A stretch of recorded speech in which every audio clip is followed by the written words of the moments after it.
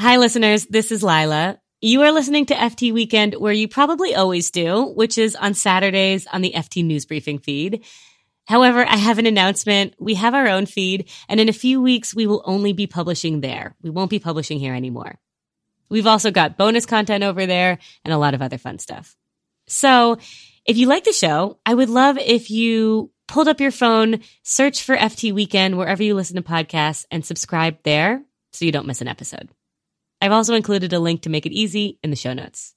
Thank you. See you there and enjoy the show.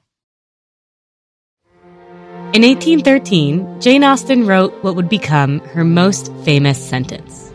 It is a truth universally acknowledged that a single man in possession of a good fortune must be in want of a wife. Those are the opening words of Pride and Prejudice, which you may know as a classic novel about 5 sisters. The person you're hearing is the actor Joel Kim Booster in a recent adaptation called Fire Island as a male Lizzie Bennet. Fire Island is actually a gay adaptation of Pride and Prejudice. It was really popular. And in it, instead of Lizzie Bennet and her 4 sisters, it's Joel's character and his 4 best friends. Bitch! I knew I smelled some bottoms!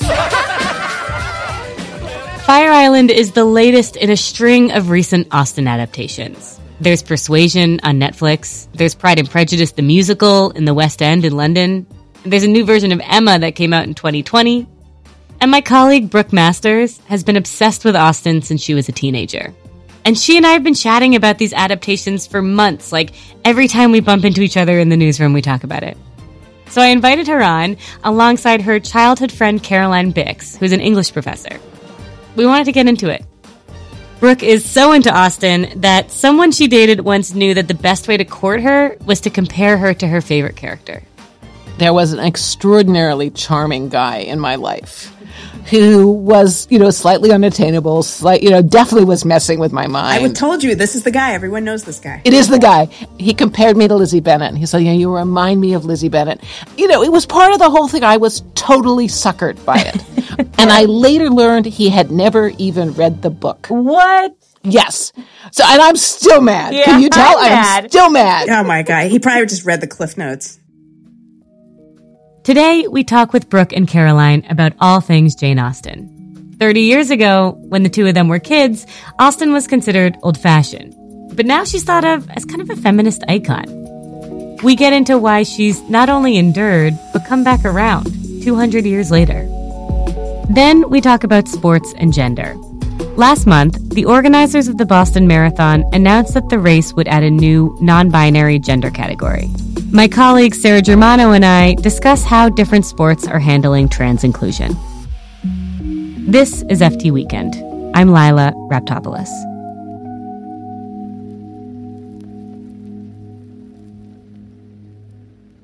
Jane Austen is sometimes known as Lady Shakespeare. She wrote 6 novels, all of which are based around strong women characters. The 3 best-known ones are Pride and Prejudice, Emma, and Sense and Sensibility.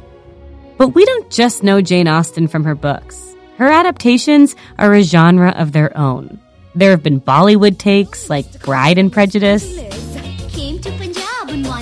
There's a zombie take called Pride and Prejudice and Zombies.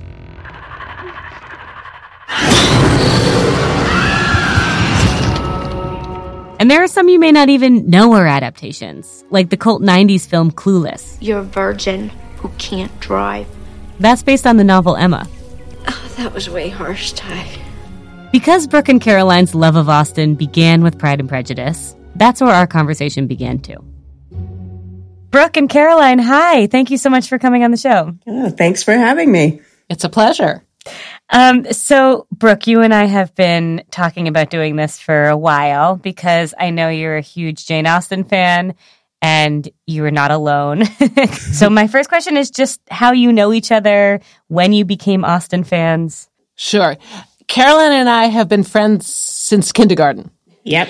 And I think we must have discovered Austen about the same time because we went to this very precious girls' school that was very serious about its literature. And we just started studying her, and she's just fabulous. Yes. And you know what? I would say she broke the mold for the classical literature that we had been reading. Because I believe the first time we read Jane Austen was 8th grade, and it was Pride and Prejudice. But previous to that, we had been reading like Great Expectations and Separate Peace and all these guy books, really. And you hit Pride and Prejudice, and finally you've got this whole passel of girls and sisters. For me, that's what hooked me on her. Because really before that, my favorite book, I think honestly, was the Little House on the Prairie series. Like I had been told I had to stop reading it because I was reading it too much. And I realized what I loved about that book is that it's like this group of sisters, right? And then when it hit Pride and Prejudice, it was like, oh my gosh, Elizabeth Bennet, she is an upscale Laura Ingalls. And she's smart and nobody's fool. Mm-hmm. And she gets in trouble actually for expressing her opinions. That's the whole point of her. Yes. And none of this sort of Ophelia drowning in the stream crap. Some guy is rude to Lizzie, and she takes it amiss, and she is fighting back. In case you haven't read Pride and Prejudice, here's the plot. The novel is about 5 sisters who need to marry rich to stop their family from falling into poverty. 2 rich boys named Darcy and Bingley arrive in the neighborhood, and Bingley really likes the oldest sister, Jane. But Darcy is suspicious of the whole thing, and he tells his friend to be careful. What if she's just out for his money? Lizzie Bennet, our protagonist, overhears this, and she gets mad. It was made perfectly clear that an advantageous marriage... Did my sister give that impression? No, there was, however, I have to admit, the matter with your family. Our want of connection. Mr. Bingley didn't seem to vex No, it was himself more about than that. that. How, sir? It was the lack of propriety shown by your mother, your 3 younger sisters, even on occasion your father. But over the course of the book, Darcy actually does a lot of good stuff for the family. So despite themselves, Lizzie and Darcy fall in love. So ultimately, finally, Lizzie and Mr. Darcy are able to come together to realize they both were being a little proud, they both were a little prejudiced, and they just had to learn something about each other. The other Austen novel that's adapted a lot is Emma. That one's about a rich girl who likes to meddle in her neighbor's business. If you're watching Clueless, Emma's actually named Cher, and she's a Hollywood rich girl who likes to meddle in her classmates' business. Okay, let's talk about adaptations. Which are some of your favorites? Like, if you were to really definitely recommend the best adaptations of Jane Austen novels, right. I'm hoping Clueless is on there. Definitely. I mean, Clueless it's just fantastic. There's nothing bad about it. And it has cutie Paul Rudd. So, I mean, there's really nothing bad. Alicia Silverstone is hilarious.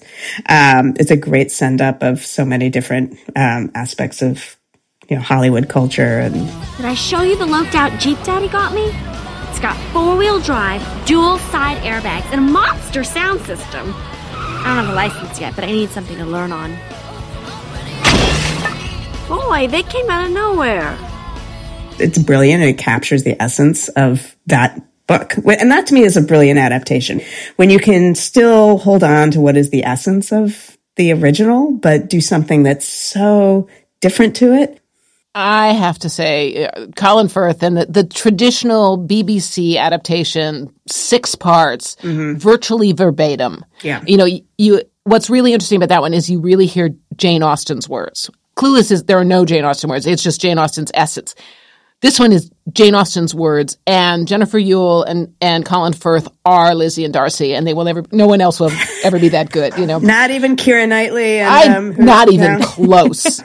I have a soft spot for the Lizzie Bennet Diaries, which is an online vlog where this woman is being Lizzie Bennet and reenacting. It's entirely modern. And that's just really fun because she acts out characters, and she acts out Mrs. Bennet, who is her mother, who's this totally ditzy woman, and she gives her this crazy Southern accent. And that one I really like. Yeah. And I guess the most recent Emma, which again is fairly classical, I think I really like as well because it captures Emma. What's interesting about Emma is she's really bright and really playful, but she's also kind of bossy. And it manages to be affectionate about the fact that she's bossy. So you really see her flaws, but you like her anyway. And I would also say people should put Bridget Jones's Diary on their list as well, because that is such a brilliant and meta adaptation because it's adapting the Colin Firth, Jennifer Ewell by having Colin Firth return in the role of modern-day Darcy. I've put all these adaptations in the show notes. As you can hear, I wasn't joking. There are a lot of them. But I wanted to get to the meat of the question. What makes Jane Austen so enduring and so good? Why do we keep going back to her? So I would love to talk about what you think makes Austen still so relevant. Like, what makes her so popular now? It's been more than 200 years. What's so enduring? Definitely there's that way that she just captures that enduring question about how much should we give ourselves over to this idea of romance and love, which can be very dangerous and means being very vulnerable. And how much should we hold on to our beliefs and be who we want to be? And, ultimately what she reveals again and again is it's okay. You actually can be both. And I think there is something really romantic about that idea that you can still be yourself and still have love. I think it understands the problems of class privilege, right? And having blindness. Clueless captured that really well. Mm-hmm. And I think that's an idea that increasingly people are interested in. Like, what does it mean to be either blind to, your racial privilege or to your class privilege, and both? Something like Emma, I think that it's going to have a resurgence again, I think, because of that particular theme in that one. I'd predict that. I think you can't underestimate also how funny she is. Mm-hmm. I gave Pride and Prejudice to my then 19-year-old son who was like, oh, God, Mom, do I have to read, your books? And he laughed out loud. Her descriptions of people and her ridiculous characters, because every book has a couple of really silly, very amusing characters who are, like in Pride and Prejudice, Darcy's aunt is the one person with a title. She is Lady Catherine de Bourgh, and she is the snob of all time. Yeah. Like, everyone knows that person. Like, it's true. These are all these types. Yeah. Another thing that seems very compelling and, interesting that it's still relevant now is that these are old novels where women get center stage that can still feel a little bit rare. And also, these are women who are, following their desires, willing to contradict men. I mean, it's within the constraints of the time, but it still feels a little feminist. Transgressive. Yeah. Absolutely. And what's also really remarkable, I mean, especially in Pride and Prejudice and in Sense and Sensibility, where again, you have these groups of women, that it allows for an exploration of different kinds of what it means to be female, to be a woman. When you've got multiple female characters, it allows you to really breathe and say, okay, what would it look like if you had someone who was sort of that type, but also encapsulates other kinds of things and other qualities? There's another thing that Austen's known for. It's that will they, won't they energy. It's part of why Colin Firth's depiction of Mr. Darcy is so iconic. There's so much telegraphing between him and Lizzie, all the way through. It's just so brilliantly acted. And they are going to get together, but it's that frisson. It's that, the way they're looking at each other. It's like, so they kind of know, they must know, but they're not talking about it. Mm-hmm. So I think that's another thing that's incredibly attractive. Here we are in this culture where everything's like text, bup, I'm on Tinder, I'm this immediate, response that you're getting to what someone thinks about you. What's so brilliant about what she does and gives us is very few words, but so much in there. Mm-hmm. Bringing us to today, it seems like there's this renewed interest in Austen. There's been this big boom in period dramas across the board. Dickinson, The Gilded Age, The Great, Bridgerton. Why are we so into this now beyond just Jane Austen? Period dramas in general? I mean, I think there's a larger existential issue going on here with this moment we're in where the future isn't looking so great. Mm-hmm. And the present is pretty sucky too. So going to the past, going to history seems really attractive. Even if it's a rewriting of history, at least these are people who existed, who survived and thrived in their time, and their stories are continuing. And I think there's something really comforting about that. Yeah. I think also if you look at a lot of the modern day adaptations, they tend to be, they've improved on it. Like they add the Black characters who were written out of history. They empowered the women who have been dismissed as annoying or sidelights or whatever. So they've gone back and fixed it. It's an agreed time that we all survived, but they also, it's idealized in many ways. Yeah. It's better. Like, I mean, Bridgerton, Queen Charlotte is suddenly, instead of being vaguely darkly skinned and frankly white, she's black. And they've included people who got left out. And it's the sense that you can stick them back in there, that maybe we can make it work now. I mean, last question for both of you. Are there any Austen interpretations that have not happened yet that you would really love to see? Like, what's your dream Austen adaptation? I have a real soft spot for these different communities claiming Jane Austen. And the best ones to claim are Emma and Pride and Prejudice, because clearly we both like those books best. Mm-hmm. Yeah. Caroline and Brooke, this was really fun. Thank you so much for doing this. It was great fun. Thank you. It was so much fun. I've linked to everything mentioned here in the show notes. Brooke Masters is the FT's U.S. Investment and Industries editor. She's also been a columnist, our opinion editor, our company's editor, and so much more. And Caroline Bix has the coolest job title in history. She is the Stephen King Chair of Literature at the University of Maine.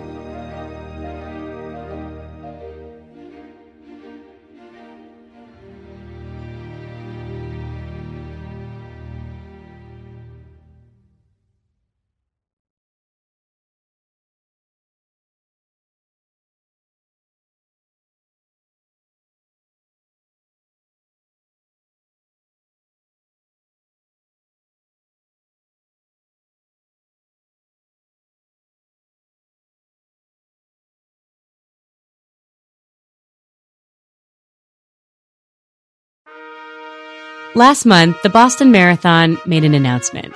Runners will now be able to sign up in a non-binary category for the upcoming 2023 race. The next day, the London Marathon followed suit, which meant that 5 of the 6 biggest marathons in the world now accommodate a third gender category. But the Boston news is big. The difference for Boston is that Boston is the one major marathon in the world that you have to qualify to get into, which means you have to have run a previous marathon under a certain time threshold to get into the Boston Marathon. And it's dependent on your gender and it's dependent on your age. That's Sarah Germano. She's our U.S. sports business correspondent at the Financial Times. And Sarah's been covering how different sports have been grappling with the rules around athletes who aren't cisgendered. Cisgendered, if you don't know, or cis, means people who identify with the gender they were given at birth. This summer, FINA, the World Swimming Federation, banned trans women from taking part in its sporting events altogether. They did this after the American swimmer Leah Thomas became the first trans swimmer to win a national college championship in the women's category. Their reasoning was that it's unfair for someone who was born biologically male to compete against cis women. Other sports have made different calls. Cycling, for example, has said that it would allow trans women to race after they've maintained a low enough level of testosterone for 2 years. It's messy, though, because criteria, by definition, are not nuanced. But gender is nuanced. And where you come down in this debate, it's almost a philosophical issue. I've spoken to people in the governance space who said that this is among the most difficult issues in sport today, because what you're effectively trying to do is balance a person's human dignity with creating a level playing field. I hate to break it to you, but we are not going to solve the ethical dilemmas that come up in this segment. But I still wanted to wade through the issues at play. Sarah, hi, welcome to the show. Thank you for having me, Lila. Because this is such a nuanced topic, who is running in the non-binary category? Is it people who don't identify as either gender and trans people? Can you sort of clarify to listeners what the non-binary group is? So just to clarify, there's a lot of terminology being thrown around. Non-binary is according to human rights advocates, non-binary includes people who, identify as neither male nor female, maybe male and female. It can also include transgender people. So non-binary can be inclusive of trans people, but they're not mutually exclusive terms. Okay, so non-binary is a term for people who don't identify with one of the two binary genders, which is woman and man. transgender people identify with a gender other than the one they were assigned to at birth. Cisgender, which we went through, is by far the largest category of people. And the Boston Marathon is basically saying, if you don't identify as cisgender, you can feel free to sign up in this new category. But how do you decide the qualifying times for a brand new gender category that includes so many people, trans men, trans women, people somewhere in between? It's really broad. So for this year, the qualifying times align with those that are available in the women's category. I spoke to someone at the BAA, which is the Boston Athletic Association, which puts on the race. And they said they're talking with stakeholders now about, what's going to be best practice for determining a qualifying standard. But they will be reviewing, the race results, not only at this race, but at other races, sister races around the world. And talking with trans groups and human rights groups about what will be, the best course of action for determining this. On the surface, all of this seems reasonable, even if it's still in progress. You create a third gender category for people who don't feel like they fit into a male or female category. You let people self-identify or pick their own category.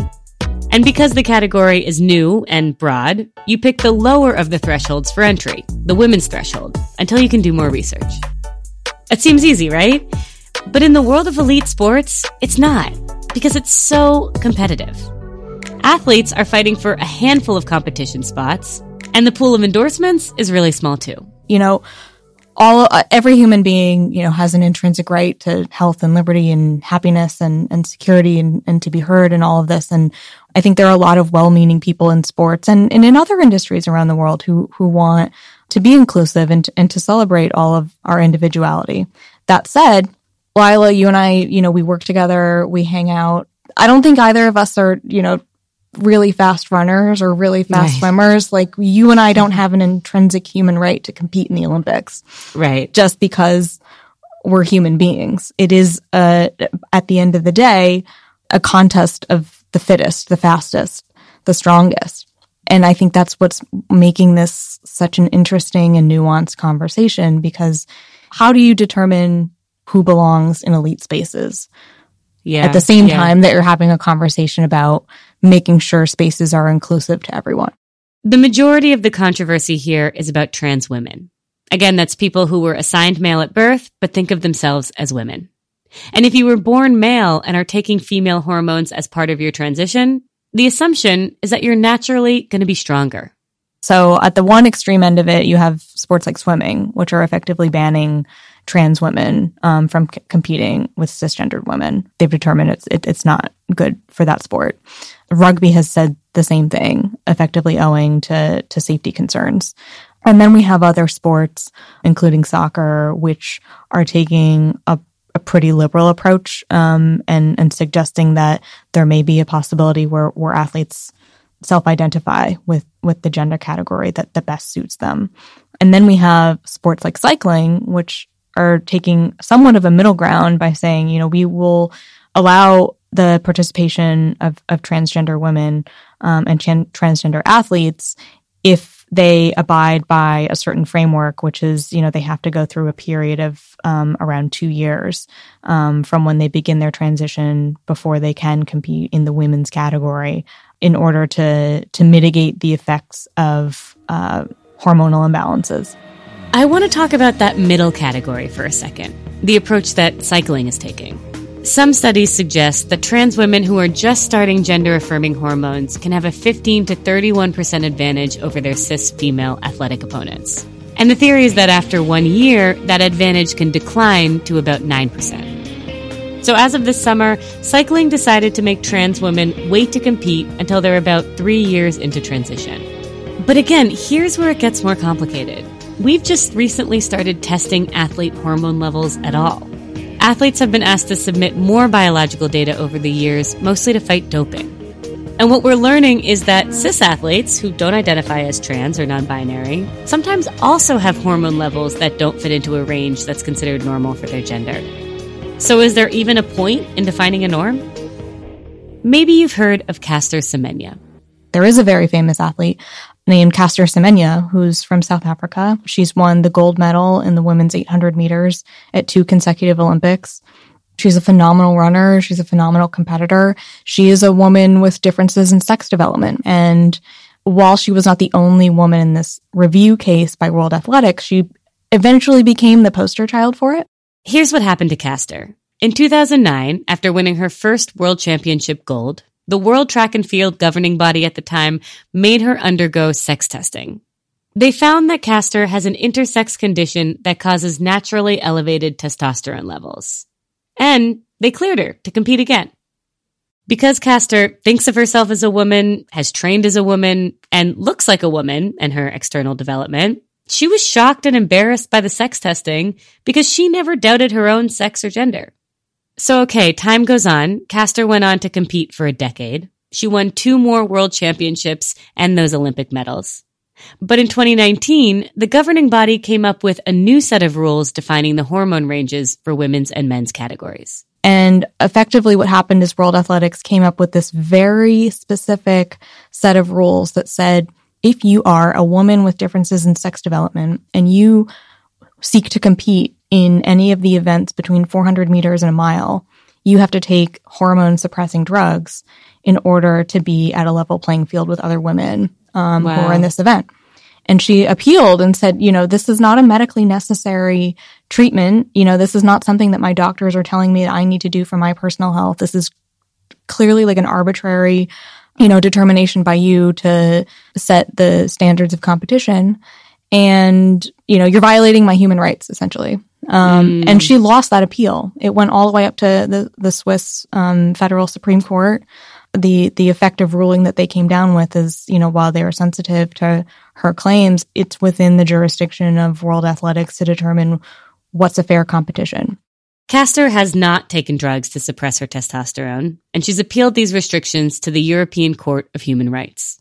But it's worth mentioning that her condition isn't the only one that can cause higher testosterone levels. So was the governing body right to limit what it considers a normal woman's range?